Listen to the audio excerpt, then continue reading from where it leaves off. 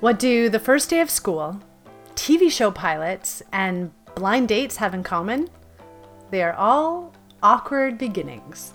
Welcome to this very first episode. I'm your host, Celeste Kirsch, and we are Teaching Tomorrow.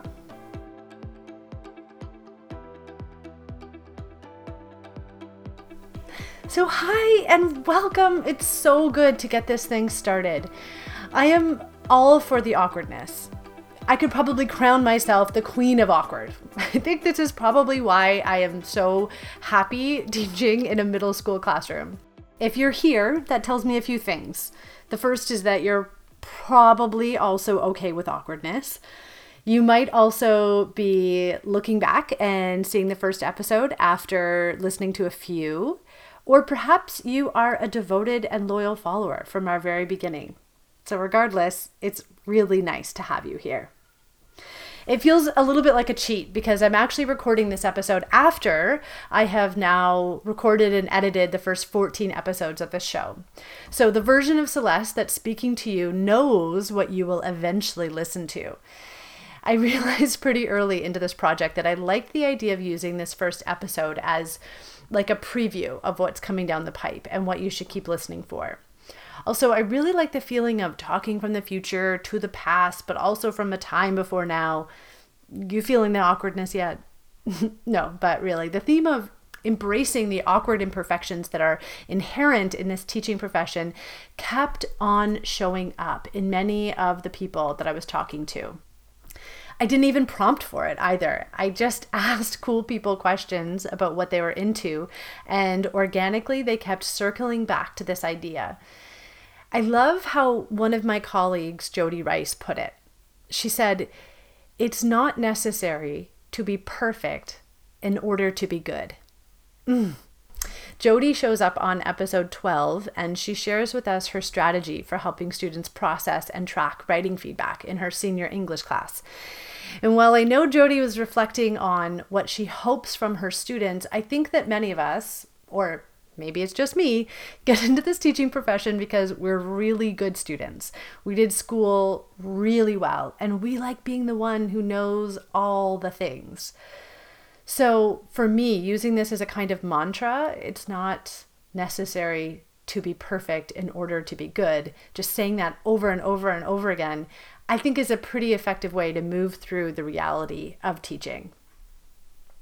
When I spoke with Rosetta Lee, a diversity and equity trainer and teacher at the Seattle Girls School, she flipped this idea a little bit by saying, it's not about getting rid of discomfort, but managing it and knowing what to do when you make mistakes.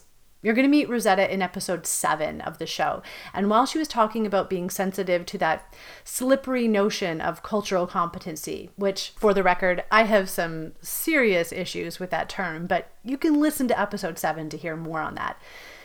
I think just embracing the idea that imperfection is just a state of being and we can't really avoid it. We actually need to plan for imperfect in all its beauty and, yes, awkwardness. So I wholeheartedly welcome you to this imperfect, beautiful, and clunky podcast, Teaching Tomorrow. I started the show for a few reasons. The first was pretty simple, Cohort 21. Now, if you've never heard of this, it's a year-long professional development experience for Ontario independent school teachers. I've been helping to facilitate it for a few years now with an incredible team of people. And I really love the idea of building a podcast to keep teachers engaged and inspired between the face-to-face sessions. We come together 4 times a year. And then between those sessions, people are engaging in blogging and posting on Twitter and going on Google Hangouts. And you might be listening to this and you're actually participating in Cohort 21 this year, or maybe you're a Cohort 21 alumni. And if this is you, hi, how's it going? People sign up for Cohort 21. They state a dilemma in their registration process. And you might not realize this, but many of the upcoming episodes were recorded with these exact dilemmas in mind. For example, Laura Mustard shows up in episode 15, and she was interviewed to share ideas of new versus old ways of doing library. Dr. Kathleen Gallagher will make an appearance in episode 13, and she was invited to talk about how drama can bolster the social, emotional growth of young people. And then Vanessa Van Cleef is our guest on episode 14, and she shares some exciting ways to deliver social studies content through experiences, games, and simulations. And then Justine Capel is featured on episode 6. And in our discussion, she shares practical strategies for teachers finding moderation and navigating the middle path towards wellness amidst that busy, all-consuming school year. And perhaps these topics are ones that you are personally curious about. Perhaps you can recognize your own educational dilemmas. Or perhaps just hearing these upcoming episode teasers, you only now are realizing that, oh, that's actually a dilemma for me. Well, I see you, and we're going to dive deep together over the next several weeks. The other reason why I created this podcast was essentially to open a door into the kinds of conversations that happen in this Cohort 21 community to the larger educational world. My theory is that while people in Cohort 21 are unique to the challenges of teaching in Ontario and teaching in the independent school world, these conversations actually reflect what all teachers everywhere are struggling and grappling with. So while I am mining that Cohort 21 group for interesting topics and interviews, the show is for everyone who wants to geek out on teaching. One of the many incredible people that you're going to meet pretty soon is Meg Goldner-Rabinowitz. She shows up on episode 3, and Meg reminded me of the importance of claiming your identities as a teacher early on. I don't think I do this enough with my students, and in my conversation with Meg, it made me rethink my entire first unit in grade 8 English. Now, we talked about this in a conversation on decentering whiteness in the English classroom. And recognizing that there are no neutral identities and there is no reality where our various identities do not shape and inform everything we do was an important insight that Meg models in her own pedagogy. So, inspired by Meg, I thought that as we were getting to know each other, it's relevant to share with you a little about who I am and what identities I carry with me. So to start, I'm a white, queer, cisgendered woman. I use she and her pronouns. I come from a lower socioeconomic background historically, but through sustaining quite a lot of student loan debt, I've moved myself into more of a middle-class life.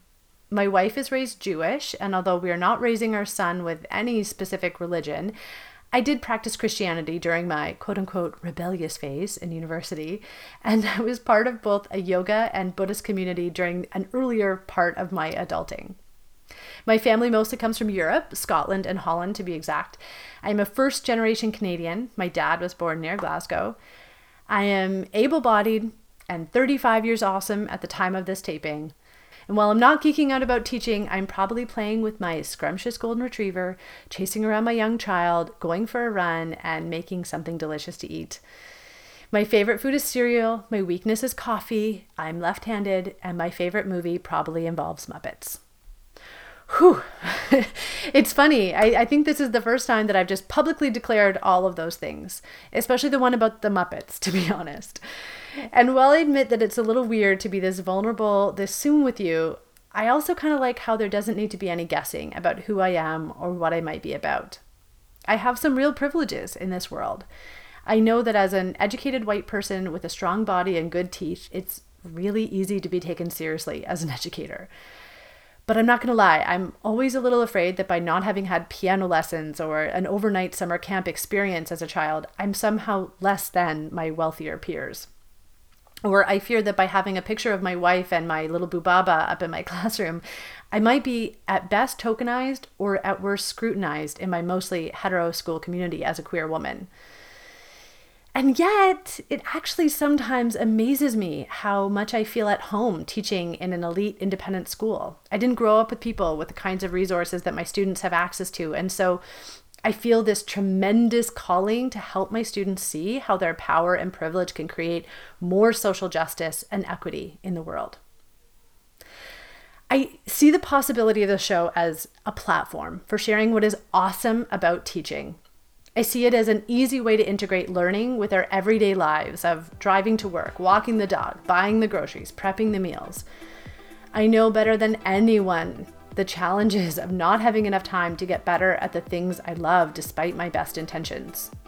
I hope that the show makes us better educators so that our students may realize their fullest potential. So if you're in, subscribe to the show, follow along in this journey. The school year, I will create 34 episodes pushed out roughly every 2 weeks. I can personally promise you that after the awkwardness of this first episode, the best is very much yet to come. Oh, and remember, we are teaching tomorrow.